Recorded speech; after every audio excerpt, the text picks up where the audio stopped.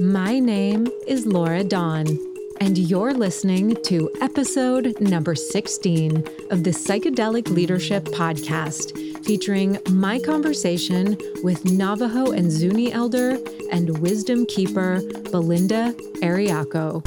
So when it comes to cultural appropriation, when someone, is emulating a sweat lodge or a traditional ceremony that we hold sacred without understanding the origins of it or why you do certain things, it bothers us. When you're able to get to a point where you can acknowledge that hurt has been done, then you can start to begin to have a conversation about that, and how do we begin to work and to live in a more harmonious way. And cultural appreciation is when someone seeks to understand and learn about another's culture, in an effort to broaden their own perspective and to connect with the others cross-culturally. Granted that you have to have permission to sometimes be in a ceremony or to be in that ritual to allow that sharing to happen. And so there's that exchange rather than just the taking of those wisdoms.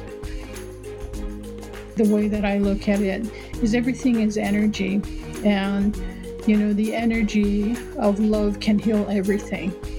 And I truly believe that. And that is really what prayer is all about, is when we're able to tap into that energy of love and that frequency, everything is possible. So I had recorded the introduction for this episode a few days ago, but I noticed that it was keeping me up last night and it's been weighing on my mind. So I wanted to re-record this introduction, which is why you're hearing my very early morning voice right now. And it's why I'm putting this episode out a little later than I normally do, so I could share a little more of a real-time process with you, which I'll just say podcasting isn't great for, having real-time dialogue about these really complex topics like cultural appropriation, which is one of the big reasons why I'm hosting weekly rooms in Clubhouse. So if you're on that app, I'll add a link to my profile in the show notes. And the intention is to also bring in speakers that I'm interviewing here on the Psychedelic Leadership Podcast and inviting in real-time conversations and open dialogue to ask questions and to explore all the nuance that these conversations can hold. And when we start talking about nuanced topics like cultural appropriation, we just can't cover every angle in a 1-hour interview. And we only touched on that as one topic amongst several. Belinda also shares about the wisdom teachings of walking in Hozho. She shares about the prophecy of the condor and the eagle, and about healing intergenerational trauma, and so much more. And I know I've spoken to this before, but I don't want to be afraid to share a thought process I'm having out of fear of being canceled or attacked. Which, despite how much I encourage communication rooted in kindness, it still does happen from time to time. So I know how it feels, but I don't think we're going to move any meaningful conversation forward if we're not willing to hold space for differing viewpoints. So what I want to share might be triggering for some people to hear, but this is just an unfolding thought process and a place I'm exploring and just holding curiosity around. And so one of the things I've been reflecting on about this conversation, and not just from this conversation with Belinda, but the larger cultural conversation unfolding in the plant medicine space right now, is this notion of glorifying Indigenous wisdom or glorification of Indigenous cultures. And I know that some people might think that that is just like blasphemy to say. And now, please don't get me wrong. I absolutely believe that Indigenous cultures hold so much wisdom. I also believe that every culture holds wisdom. And actually, that's one of the really powerful things that Belinda shares in this episode. She says culture is medicine and medicine is culture. And in an email attached to Belinda's bio, she sent me a write-up of the perspective of Native American cultures. And she said, our view of the world is based upon being a part of a larger microcosm of the natural world. The interconnectedness of our existence is based upon the mutual respect of all beings and embracing the mysticism of life. The interconnectedness includes the relationship each individual member has to its community, and this reinforces the bond between human beings and Creator. The goal in life from a Diné perspective is walking through life in Hozho, living in balance and harmony. And I love this teaching of Hozho, living in balance and harmony. I mean, yes to it all. And in this interview, it's hard not to see the irony that although these cultures held this belief system of interconnectedness, both the Diné and Zuni lineages from which Belinda comes were warring tribes. And she also shares about being raised in a prejudiced household. And the only reason I feel called to speak to this irony is to bring a wider perspective here, with the intention of speaking to how human we all are, no matter what culture we come from, and to avoid this tendency to overgeneralize. And I believe when we create these sort of blanket stories about entire cultures or races, we lose our humanity in those stories. And there's this great quote, and I don't know who said it, but it read, "If you knew a person's whole story, many of your concrete judgments would start to crumble." And there's the full human expression in all people, in all cultures. Everyone knows the full range of human emotional experience. And human beings have been both loving and hurting other human beings for millennia. And I think, and I could be wrong about this, but maybe, just maybe, our pathway towards intergenerational healing and towards equality isn't by drawing more lines in the sand between cultures, pointing to which cultures are right or wrong, but maybe it's by going within and getting right with ourselves, looking at where we, as in every single one of us, are out of alignment in our own lives and what we need to do to get back into right relationship with those around us and with ourselves. And I talk more extensively about this in episode 8, titled Truth, Triggers, and Getting Right with Yourself. And Belinda also actually touches on this in this episode too. And I am not sharing any of this to detract from the fact that harm has been done and that Indigenous cultures have been heavily mistreated. And as Belinda suggests in this conversation, we can't really move forward until we acknowledge that hurt has been done. And I think that is super valid and incredibly important. And I also think that acknowledgement held with respect can be the key to shift the conversation from cultural appropriation towards cultural appreciation. And I've been thinking about that a lot too lately, like specifically how we frame conversations. Maybe the conversation around cultural appropriation would look and also feel very differently if we brought people together to talk about cultural appreciation. Like, look at the wisdom that this culture has and this nugget of wisdom that this culture has, and how we can celebrate the medicine in each culture. And you know what? Let's celebrate our similarities too. And this isn't, again, to detract from the wisdom that Belinda shares here and the wisdom she carries. Really just so the opposite. So much of what she shares here is so powerful. And also want to mention that Belinda has a 5-week course coming up, which I highly recommend checking out, called Heal My Sisters, focusing on healing intergenerational trauma. And she weaves in these powerful teachings of Hozho and other wisdom teachings from her culture. And I also want to remind you that you carry an enormous amount of wisdom as well. And please feel free to share that wisdom with me. I'm so curious about how you're also thinking about these conversations. You can always email me your thoughts at support@livefreelaurad.com, as long as they're delivered with kindness and with an open mind and an open heart. I also have quite a few links of resources mentioned in this episode that I'll include in the show notes, and they're also on this episode page on my website, livefreelaurad.com, where you can also find links to my free music playlist for psychedelic journeys and beyond, and my free 8-day microdosing course. And I'll just briefly mention, I also have my 3-month microdosing mastermind program coming up this summer, June, July, August, and you can also find details for that on my website. And in every episode, I always feature a different musician. And in this episode, I share music from a dear friend, Ali Maya, whose music has touched my life so profoundly and so deeply. And I actually share two of her songs in this episode. Love is the Medicine offers a little interlude, and then I share her powerful song called Waters of Forgiveness that really just feels like a good song to end this episode on. And lastly, before we dive in, I just want to share that I recorded this interview over 6 months ago. And the reason I hadn't released it yet was because it was super early days of me figuring all of this podcasting stuff out. I was using a different mic, I was recording on a different app, and my voice kind of just a little bit sounds like Mickey Mouse. And my audio guy has made it sound much better, but there was some big audio hurdles we had to overcome to release this episode. And it was also early days of me figuring out how to interview people, which, I'm still figuring it out. And you know what, you guys? It's just a little harder than it looks. All right, you guys, thank you so much for listening to this extensive introduction. And without any further ado, here is my intriguing conversation with Belinda Eriacho.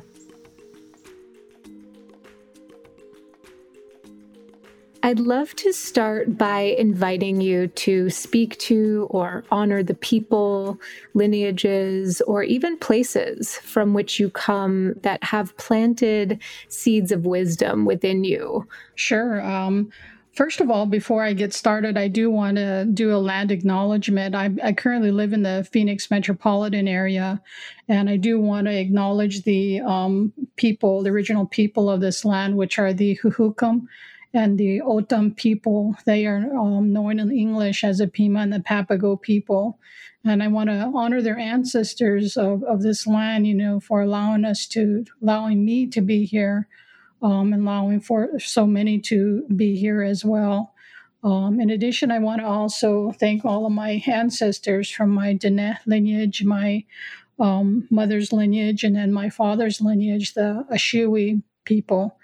Dene means the people, and the Ashiwi means the skinned ones, because in their original teachings of where they came from, that was what they were known as. And so I want to acknowledge both of those lineages.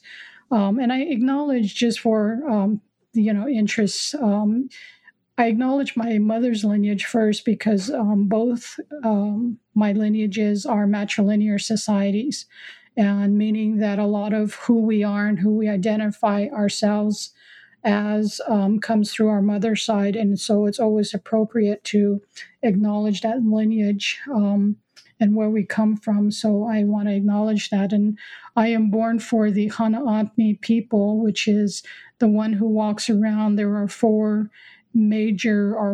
primary clans that come from the Dene people. And this clan that I belong to is one of the original clans.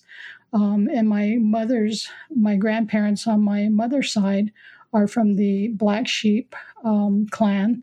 And then I acknowledge my father and my father's parents, which are from the Ashiwi or the Nashteja people.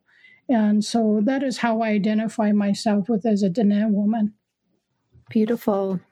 Mm-hmm. And I'm curious to know a little bit more about the Dene and Zuni lineages. How do these lineages differ in their worldviews, and what are some of the similarities that they have? If you go back in history, the Dene and the Zuni people never, from my understanding, they never really got along. The Dene people were always seen as warriors and people that were raiders, I guess is the way that most people identify them with, but they never really got along with one another, and they lived close proximity geographically to one another. My mother's people, first of all, let me back up a little bit. In the United States, there are 573 Native American tribes throughout the United States. And the Dene people are the largest population of Native American people. There are over 300,000 tribal members. When I say tribal members, is every single tribe individual that belongs to a tribe has to be enrolled in that tribe and be identified. And that's where we come up with the little over 300,000 population for the Diné people. In terms of the cultures themselves, they are completely opposite of one another. And when I say that, I'll take an example. In the Diné culture, when we talk about the dying process or death, it is seen as something that's very taboo. And in my father's lineage, the Zuni people, it is something that is embraced. And it's very beautiful because in the Zuni culture, they still do the old fashioned wakes where they'll bring the body home and they'll prepare it, and family will come to visit and pay their respects for the evening. And then there's a lot of ritual and ceremony that goes along with that when a person is actually laid to rest.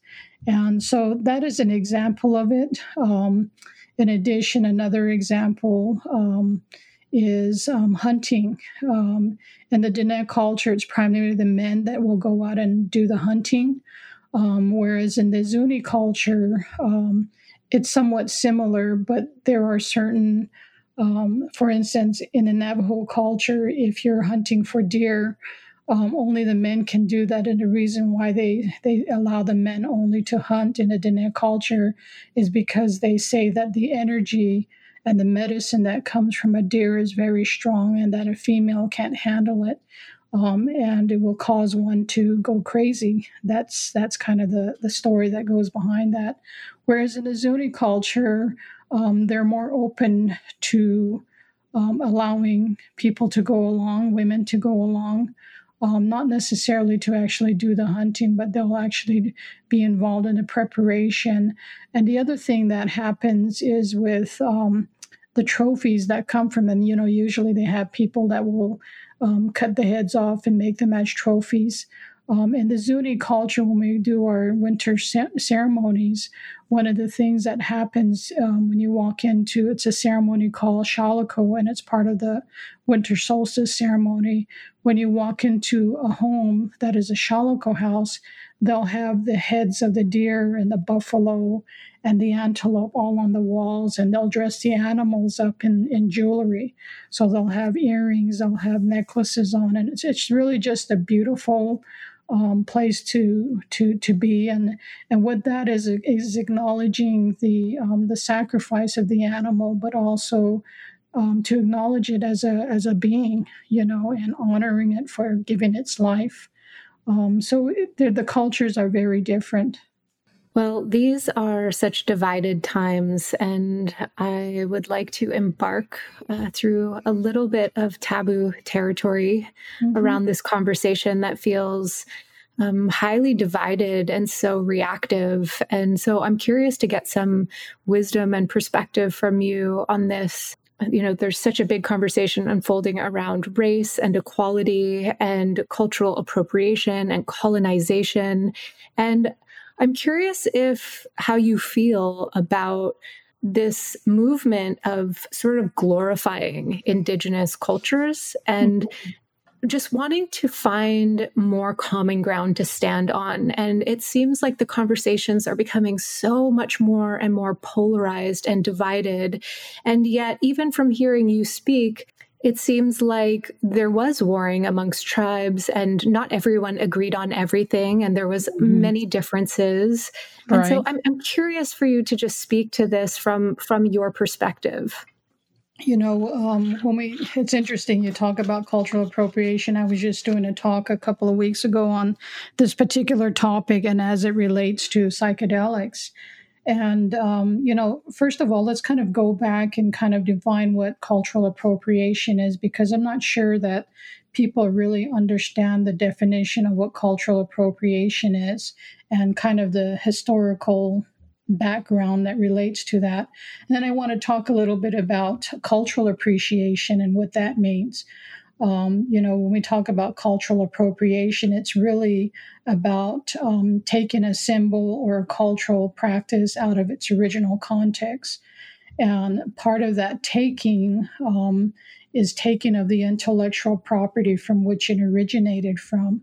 And so when we talk about it in the context of Native American wisdom and culture, you lose the essence and the meaning behind the original teachings. And wisdom implies that it's gone through this maturation, if you will, through generations to generations, because a lot of the wisdom that is carried in indigenous cultures is passed down orally. There are no books that are written on it. There are books that are written by anthropologists that either lived among the people to study them for a small, brief period of time, and then the books are related to their perspective on how they see things. And one of the things that's really interesting about indigenous culture and indigenous wisdom is we have in the United States a standard legal framework in which we talk about and we frame intellectual properties around. So we have, copyright laws, we have trademarks, but there is really nothing that really speaks to the framework when it comes to indigenous wisdoms and cultures that can be applied to it. And really, who owns the knowledge and the wisdom that has been passed down from generation to generation? And I did a little bit of research, and I understand that there is an international movement that's really trying to come up with some, not necessarily legal documents, but some guiding principles, so that some of these intellectual cultures and wisdom can be captured and protected in a way that keeps them safe and of integrity. And from my understanding, this started back in 2000, and from my understanding, they're really focusing on intellectual properties that relate to cultural wisdoms, that relate to DNA of indigenous people. And this framework is an organization that's an international organization. And for the first time, one of the things that's different about this organization is you actually see the involvement of indigenous people that are really making a voice and saying, this is what we think will work for everybody. And when you look around the globe, that's one of the biggest, I think one of the biggest battles is that typically the people that are the holders of these wisdoms and ancient knowledges are not always the ones that are brought to the table to have a seat at the table to create these frameworks or create these policies that then get implemented. Which brings me to the other point that I wanted to talk a little bit, or the concept is really about cultural appreciation. And cultural appreciation is when someone seeks to understand and learn about another's culture, in an effort to broaden their own perspective and to connect with the others cross-culturally. Granted that you have to have permission to sometimes be in a ceremony or to be in that ritual to allow that sharing to happen. And so there's that exchange rather than just the taking of those wisdoms. And, to dive into this topic a little bit deeper, we got to really look back at our share history as Americans. If you look back in American history, have the arrivals of the Europeans. In their mind, when they came to the United States, they were operating under the premise of the doctrine of discovery. And for those folks that are listening, if you don't know what the doctrine of discovery is, I would suggest you take some time to understand that, because that was kind of the impetus behind how our country was created. And for Native American people, that gave the Europeans justification to take our ancestral homelands that we all knew, where we got our medicines from, where we made that connection with, Pachamama, with the earth. And then, by the time you get into the 1800s and even into the 1900s, you have the creation of U.S. policies that place Native American people on reservations, our children were forced into boarding schools at a very young age where they were abused, and they were not allowed to speak their native language, nor look, nor were they allowed to actually, um, express themselves as Native American people. My mom was one of those children that was put in a boarding school. And so there's some implications that go along with it. And so when we came into her life, she never really taught us our Navajo Dene language because she was afraid that we were gonna get our mouths washed out with soap, or we were gonna get punished for speaking our language. And so, there's a lot of trauma, intergenerational trauma that goes along with it. And I don't know that if you know this or not, Laura, but the Native Americans were not allowed to vote until around 1924. And this was the passage of the Indian Civilization or Citizen Act. And in some states, we were still also forbidden to vote, and that didn't get resolved until 1965 under the Voting Rights Act. And so, there's a lot of history. And so when it comes to cultural appropriation, when someone, is emulating a sweat lodge or a traditional ceremony that we hold sacred without understanding the origins of it or why you do certain things, it bothers us. It raises that anger, like, you've taken everything from us, and now you're going to go down that road to take that culture, those cultural aspects, those religious practices away from us, and that's kind of why there's a lot of resistance for Native American people that live on Turtle Island. And, I recall someone once saying to me, culture is medicine and medicine is culture. And I think for me, that really helped to define and put things in context around this particular topic. And I'm just curious, though, to bring in this perspective of zooming out and also looking at the way that other cultures have been doing this to other cultures for so many years. And I'm just curious about how we can move forward in a way that finds true equality and unity. When we look at other cultures like the Aztecs or the Mongolian culture, some African empires, even the Hawaiian cultures, there was a certain level of cultures trying to take over other cultures. And so it seems to me that humans have been hurting other humans for far too long. And I'm curious about what your perspective is on how the movements are unfolding right now around these conversations.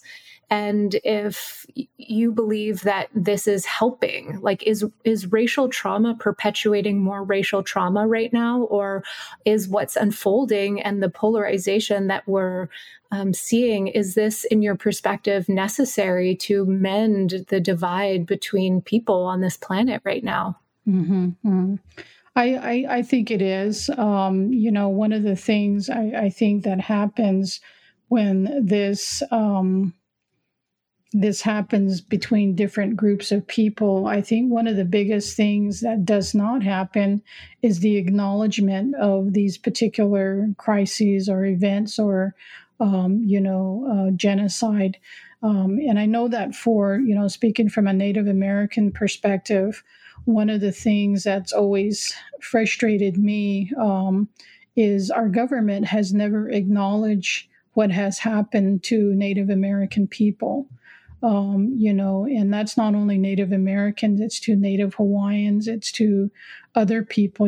I think about World War II, when Japanese were put in internment camps, and our government actually, tried to make amends with that by compensating, some of these Japanese Americans, and actually coming out with news release, etc., that apologize for those types of events.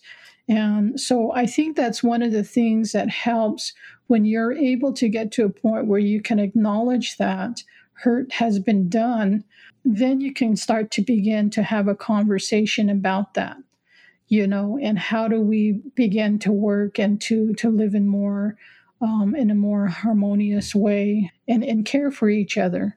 And, unfortunately or fortunately, in these times that we're going through right now, I think it's making people realize that we need each other. And there's this interconnectedness that we've forgotten about as a human race. And so it's really causing us to really be concerned about our neighbors, which is something that was fundamental to just being human, and making sure that your neighbor was okay, to check on the elders in your community that are living at home by themselves, and just making sure that they have what they need to get through things. And so it's really causing us as human beings to get out of our minds and get into our hearts. An elder once told me that, she said the longest journey, and she was probably close to 90 something years old. She said the longest journey that we'll ever have to make is traveling from our minds into our heart. And that's only 18 inches away. And I truly believe that she knew what she was talking about. Mm-hmm. I've heard that before. I love that saying. And I really do hold this prayer that one day the governments can acknowledge the wrongs that have been committed amongst so many people, and that real planetary healing can happen. And I'm just seeing so much division and reactivity and rage that I have been really questioning, like, is there a better way to bring healing towards the conversations that are happening that are just so hurtful?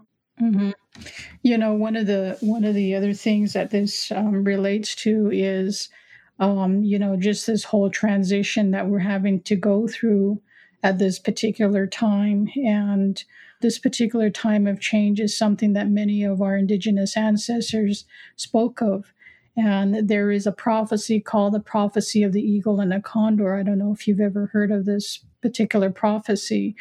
But the prophecy essentially says that the coming together of the people of the North, which is typically referred to as Turtle Island, which represents the mind, and the South, the people of the South, which is really the Heart Island, which represents the heart center. When these people come together, then humanity can begin to heal.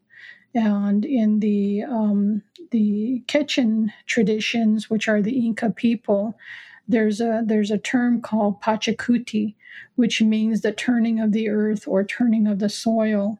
And this particular turning really refers to, in the Pachacuti Mesa traditions, it refers to the period of change and the great cosmic turning. And according to the prophecies, it's a time when we all are going to be going through this great remembering. And some of the features of this particular event include, extraordinary planetary crisis and upheaval, which is, that's what we're going through right now. It's also tied to the effects of alienation and separation and deep amnesia and people forgetting, who they are and what they came to this earth for. And it's really causing us to reawaken to ourselves. And it's also remembering that this is a time of reuniting humanity, in all ancestry lineages and traditions. And to restore humankind to save the planet, to save Mother Earth. We call her Nastanshima, which is Mother Earth. And so, to break this illusion of a separation. And so that's really the teachings behind this. And many of us have been taught that the answer to life is outside of ourselves, I grew up on a reservation. I went to college. I went to, started working for a big investor-owned utility and spent 26 years of my life doing that. And then when I finally had the opportunity to retire, I took that. And what I realize now is that wasn't the truth. That's not where you find happiness. And it really started to get me thinking about what is it and what is my purpose on this earth, from a spiritual and a soul level perspective. And, when we go through these types of experiences that we're all going through right now, and, with the Diné people, we are one of the populations that's getting really hit hard with this virus, and for a lot of reasons. And so it really teaches us to really find that resilience within ourselves, and, to bounce back, and again, to figure out how we can live on this earth together. So, what do you say to the social justice warriors who really are fighting for a cause of equality, but they're coming from a very angry place and they're hurling more hate towards other people who don't believe what they believe? What do you say to those people? I think, when I look at that, because I was there too, at a young age. I reflect back on those times when I was angry and what I was angry about.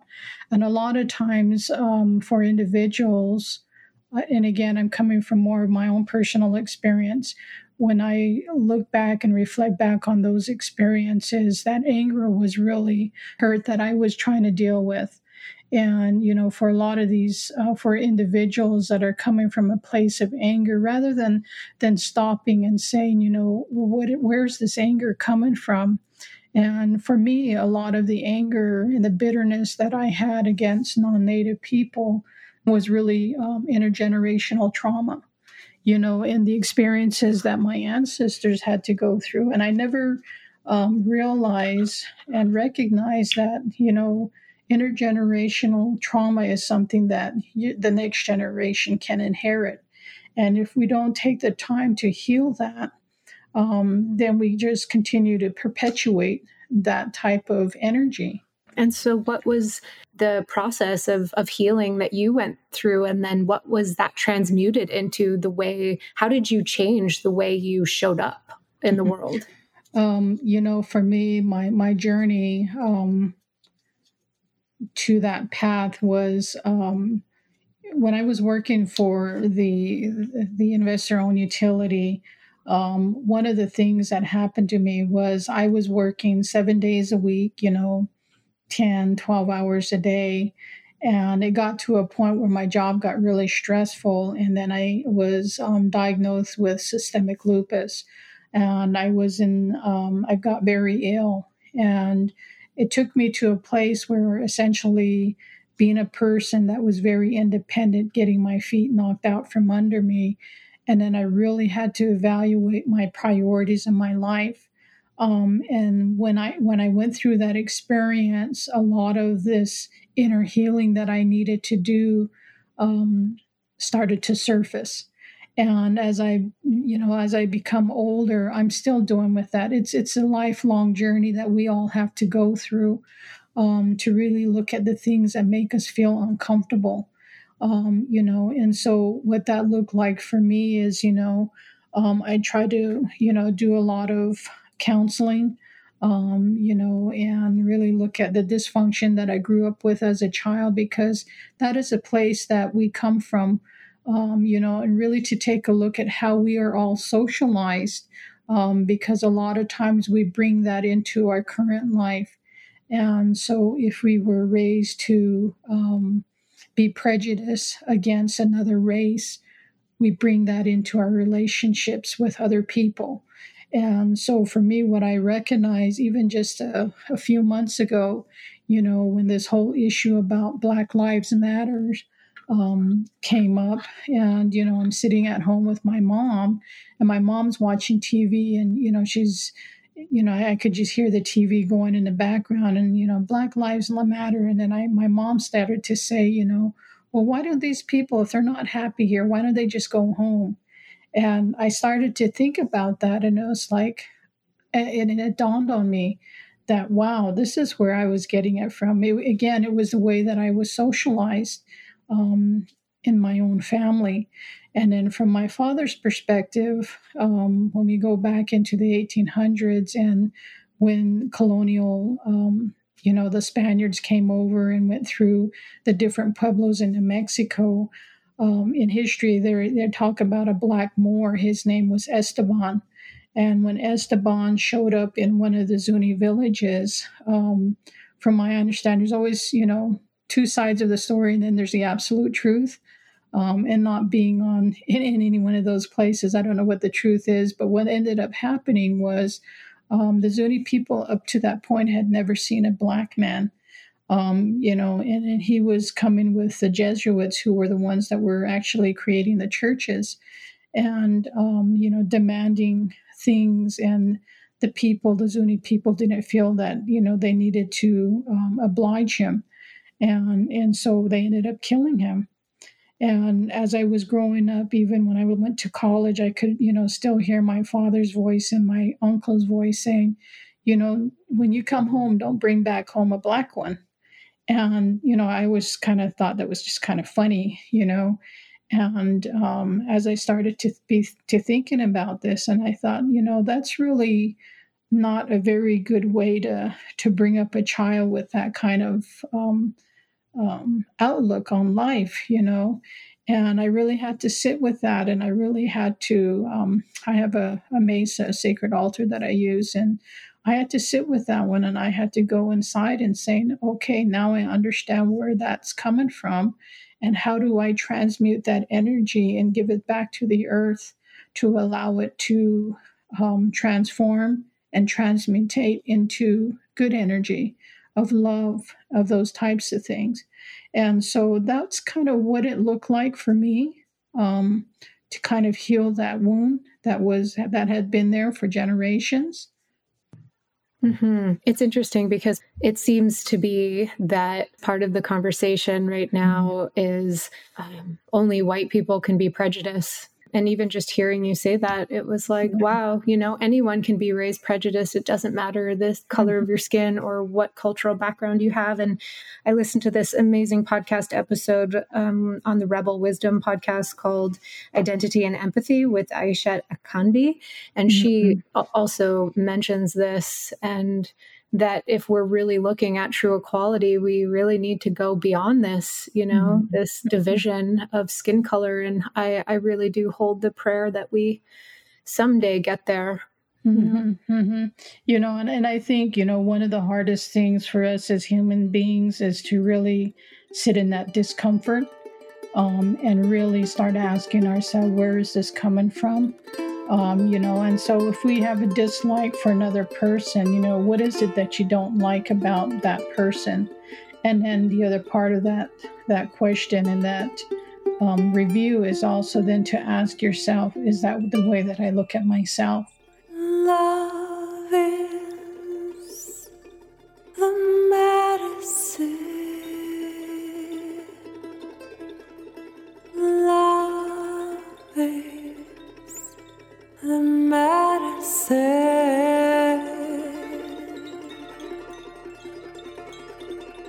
Love is the medicine. Love is the medicine.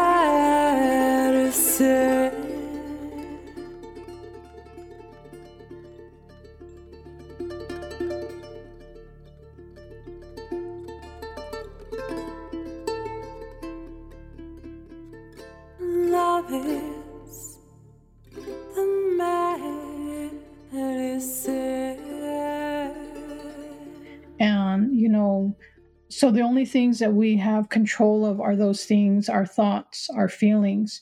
We can't change the way another person perceives us, but we need to start with ourselves first. And I truly believe that when we start to do that healing within ourselves, then we emulate that, then people start to notice that, hey, wow, and to also teach others, that's not really. And so with myself, when I'm really try to be careful about the way that I describe people, when I'm with my granddaughter, we're out getting an ice cream cone or something, and not to put color on people, that if there's a little boy having an ice cream and she wants that particular kind, to say, oh, that little boy's got, such and such, and instead of saying the black little boy has, a certain kind of ice cream cone. And really just trying to be mindful about that. And sometimes it just takes us as adults to just stop and look at what we're saying and what we're doing and be careful of our actions. And so, to kind of sum up this piece, I think to me, the way that I look at it is everything is energy. And, the energy of love can heal everything. And I truly believe that. And that is really what prayer is all about, is when we're able to tap into that energy of love and that frequency, everything is possible. Yes, I agree. Thank you for sharing that. Mm-hmm. I'd like to shift gears. And before I do, I have one more question that relates to cultural appropriation. And I love the way that you said cultural appreciation, because it was only 3 days ago that I was sitting down having a conversation with somebody who said that and said, wow, what if instead of the words that we're using around taking and appropriating, what if we started framing the conversation about how much we appreciate all these other cultures? And it really struck me as it dawned on me that our words are powerful. The way that we frame the narrative is so powerful. And it also will change the way that we approach the conversation and the way that we find common ground. Absolutely. And so I really wanted to just highlight that. And I'm curious if you have the perspective that certain plants belong to certain cultures. What is your perspective on specific plants and the usage of some plants? And what if some people aren't claiming to be doing it like a traditional culture? So what's your perspective on that particular topic? I guess my viewpoint about plants in general is that they are here to heal humanity. But what a lot of people, again, I think fail to understand is that a lot of Native American people and indigenous people were placed on this earth for the sole purpose of being the stewards of these plants. And so they're the protectors. They're the voice for, I think of Grandma Aggie, she's an elder that I know. She always used to say that she's the voice for the voiceless. And, we as indigenous people around the globe that use these plant medicines, I differentiate, when people talk about psychedelics and ethnogens, I don't really like those words. To me, they're sacred plant medicines. They're here to heal us. And, as indigenous people, we are the ones that are carrier of the wisdom of these plants. We know the songs, we know the prayers that go along with them to, if you will, to amplify that highest energy for healing.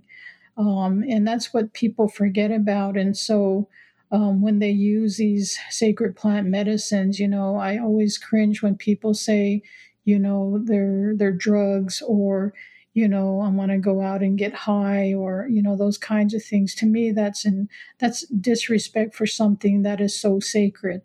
And I think when people can start to demonstrate that they're understand that reverence for these plants, I think, people of indigenous nature or, Native American traditions will start to see things in a different light.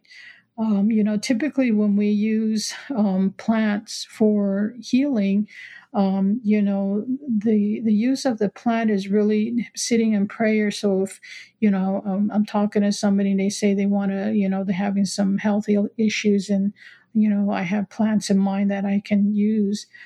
Before I even go out and start to collect and harvest these plants, I pray for the person and I ask for guidance for what it is that they need. And then when it comes to the harvesting, I talk to the plants. I tell them why I need their medicine to heal this person because, X, Y, and Z. And then I give something back in return, which is usually an offering of cornmeal or tobacco. In the Andean traditions of South America, there's a term called Aini, Ayni, and Aini means sacred reciprocity. And what that really means is today for me, tomorrow for you. And so it's always this exchange back and forth and caring for one another.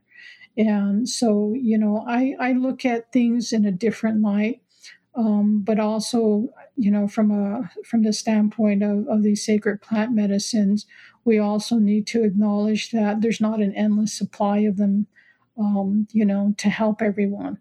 We got to allow for them to grow and to nurture and to mature before we start taking, and a great example of that is that comes to mind is MDMA.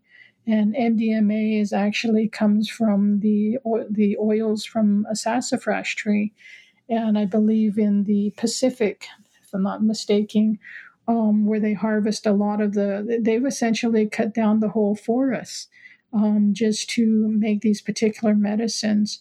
And that is definitely not what we want. And so we've got to have a meeting of minds and saying what's going to work best rather than trying to, take and consume it all at one time. Mm-hmm. Bringing the awareness of ceremonial use and the ceremonial aspect and the sacredness of the container is so important. One of the things that I find as well is that a lot of young people, because most of them are younger than I am, one of the things that I find is that they use these sacred plant medicines weekend after weekend after weekend. And what they do not do is they don't take the time to integrate those experiences and the teachings that these plants are trying to give them. They're looking for an easy fix to fix their problem, when a lot of it is that we have to do our own inner work as well, as you well know. Yep, integration is so important. So thank you for speaking to that. Mm-hmm. I like this notion that the stories and the narratives that we collectively weave create our reality. Mm-hmm. That they act as sort of like the scaffolding that from which reality is built upon. And you spoke to this narrative around the prophecy of the condor and the eagle. Mm-hmm. And I don't know if you're familiar with Charles Eisenstein's work, but as he so succinctly put it once, he says, really in order to shape this future that we want to see, a future more beautiful than our hearts know is possible, that we must become the storytellers of a new world. Mm-hmm. And so I strongly believe that. Yeah, that is so true. What do you think is an empowering story that people can adopt and embody about the breakdown that is happening all around us right now, especially when I see so many people are overwhelmed and confused and times are so chaotic and so many people feel so disheartened about what's happening on the planet right now? Mm-hmm. What's a narrative that people could internalize to help us get through this time with more strength and resilience? Mm-hmm. Resilience is really a powerful word, and that's what really makes me think about. When I think of resilience, I think of my ancestors, and we all at this particular time on this planet, we all come from lineages of very strong people. Otherwise, we wouldn't be here. And I truly believe that. Resilience is really the ability to identify and use ourselves and others, whether that's our families or our communities, to embrace the present moment.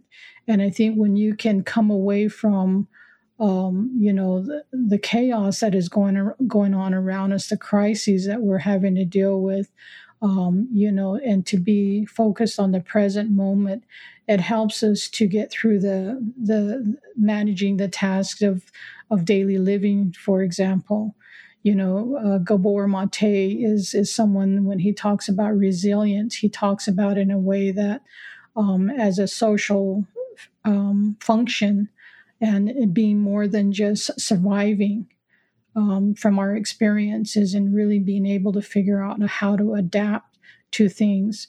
And, part of the resilience piece is also really taking a look about how we are socialized, which we talked about a little bit.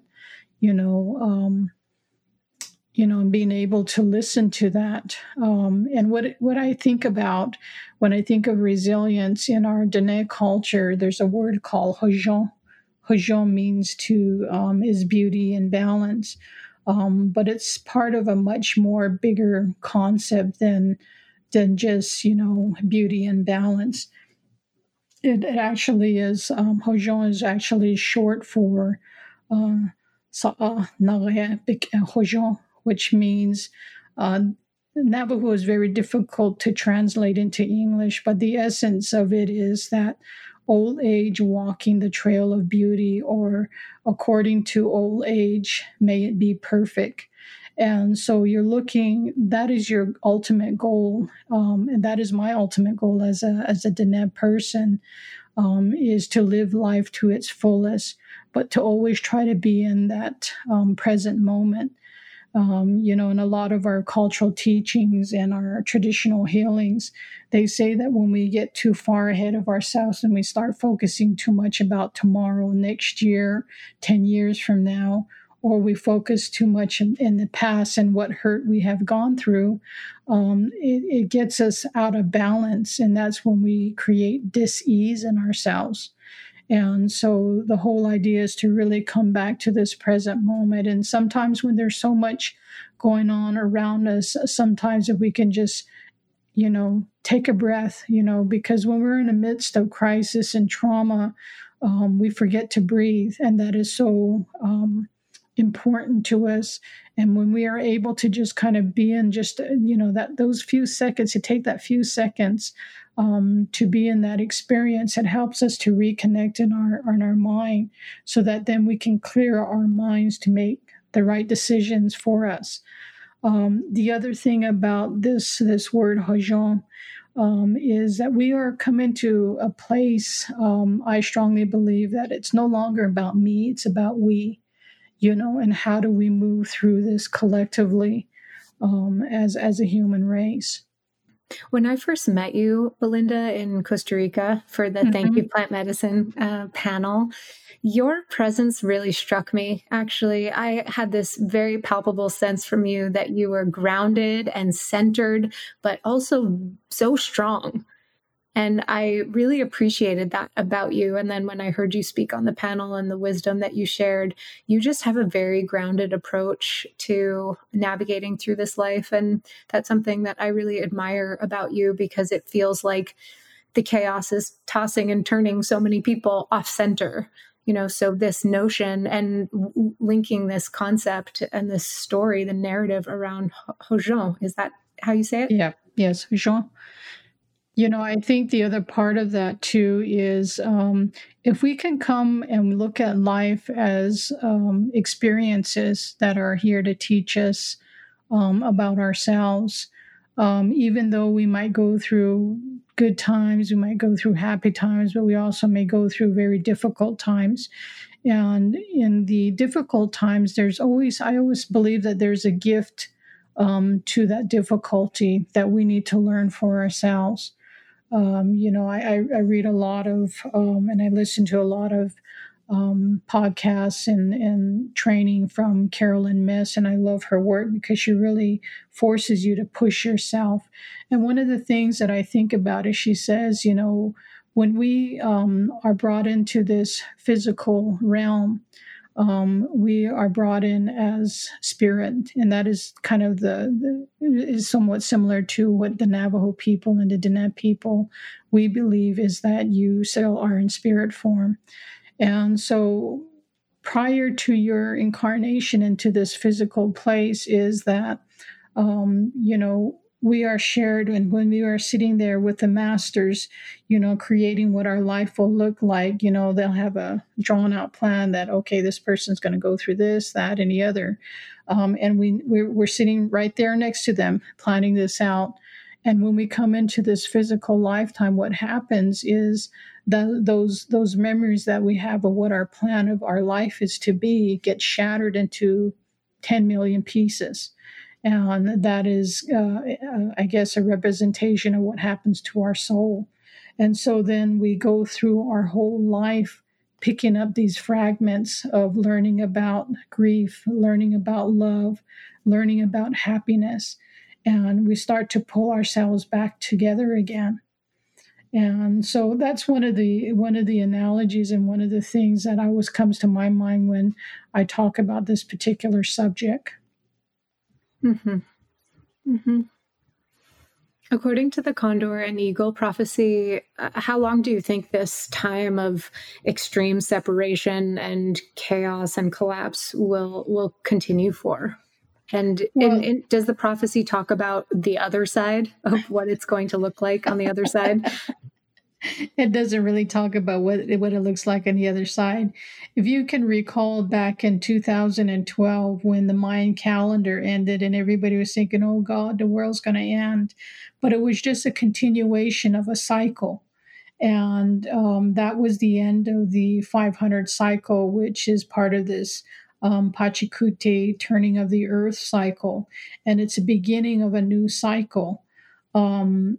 So you can look at it from that perspective. The other perspective, I guess, that, I want to bring in is also the perspective of the dimensions, so the old way of doing things was really functioning in that third dimension where it's really the physical, laborious types of things, where when you started getting into the fourth dimension, and the fifth dimension and higher, we start moving to more of an energetic perspective.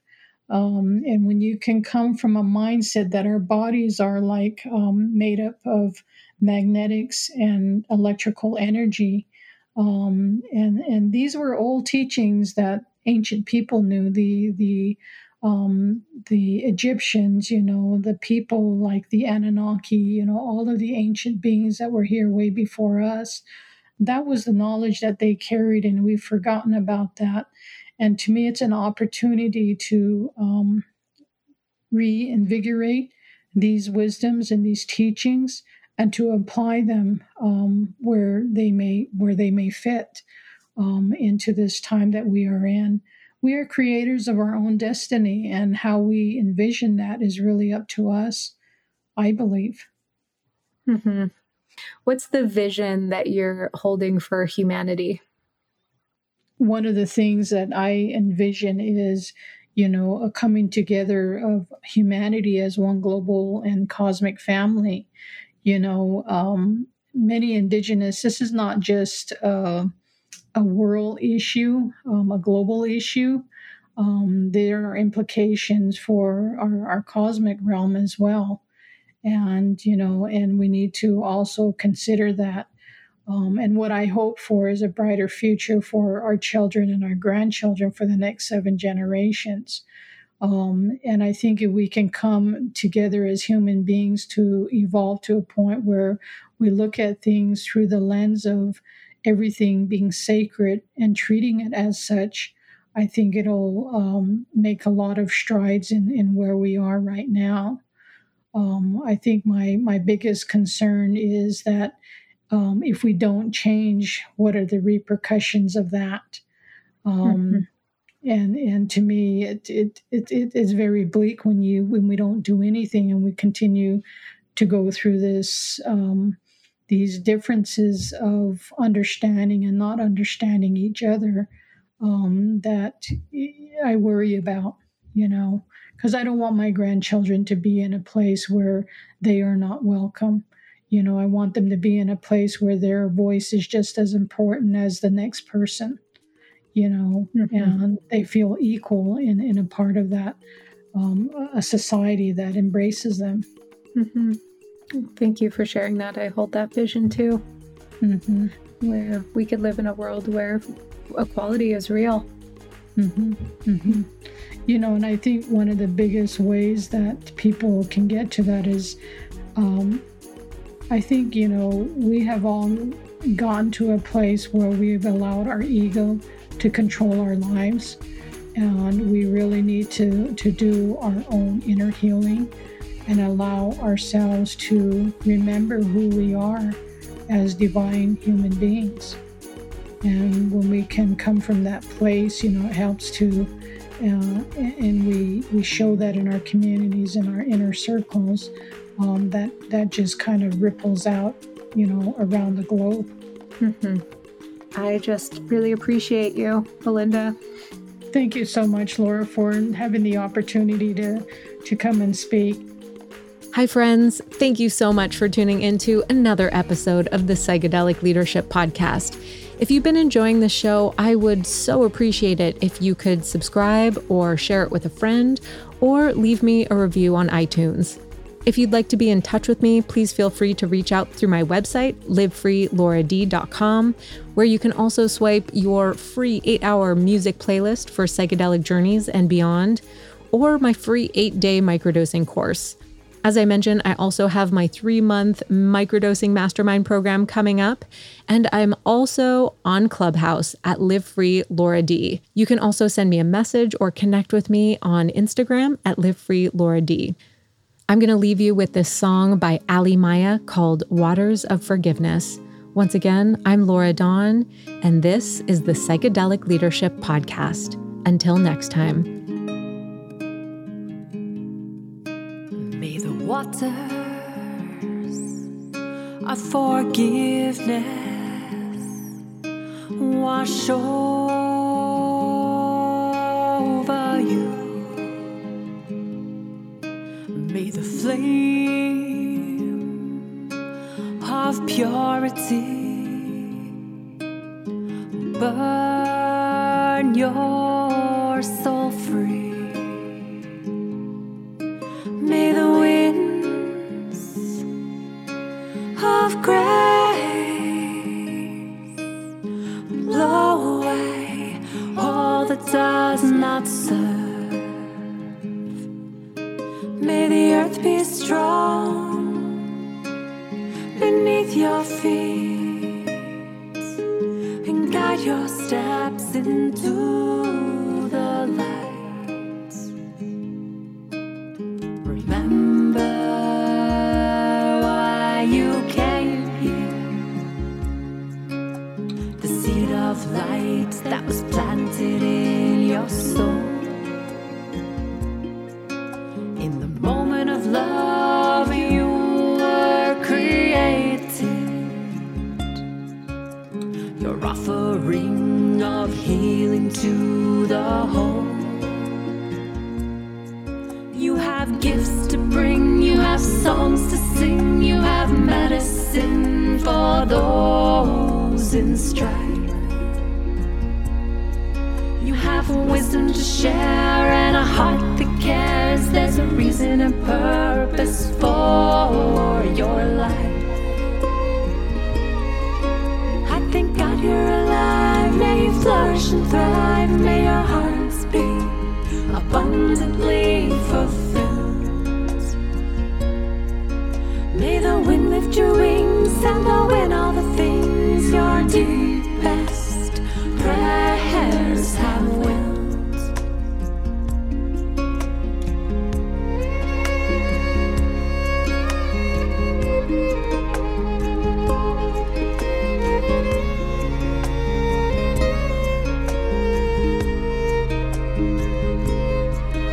May the waters of forgiveness wash over us. May the flame of purity burn our souls free. May the winds of grace blow away all that does not serve. May the earth be strong beneath our feet and guide our steps into the light. Remember why you came here. The seed of light that was planted in your soul.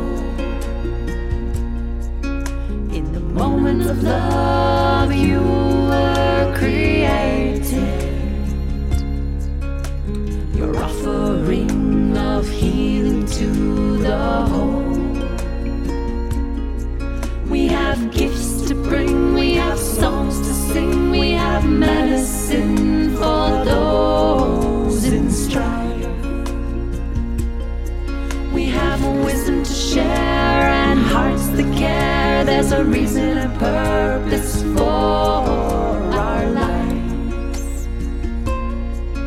I thank God we're alive. May we flourish and thrive. May our hearts be abundantly fulfilled.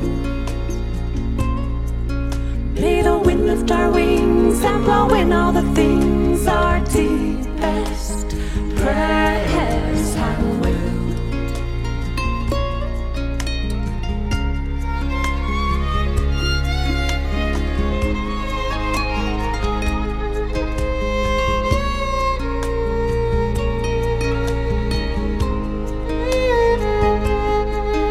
May the waters of forgiveness wash over all. May the flame of purity burn all souls free. May the winds of grace blow away all that does not serve. May the earth be strong beneath our feet and guide our steps into the light. May the waters of forgiveness wash over all. May the flame of purity burn all souls free. May the winds of grace blow away all that does not serve. May the earth be strong beneath our feet and guide our steps into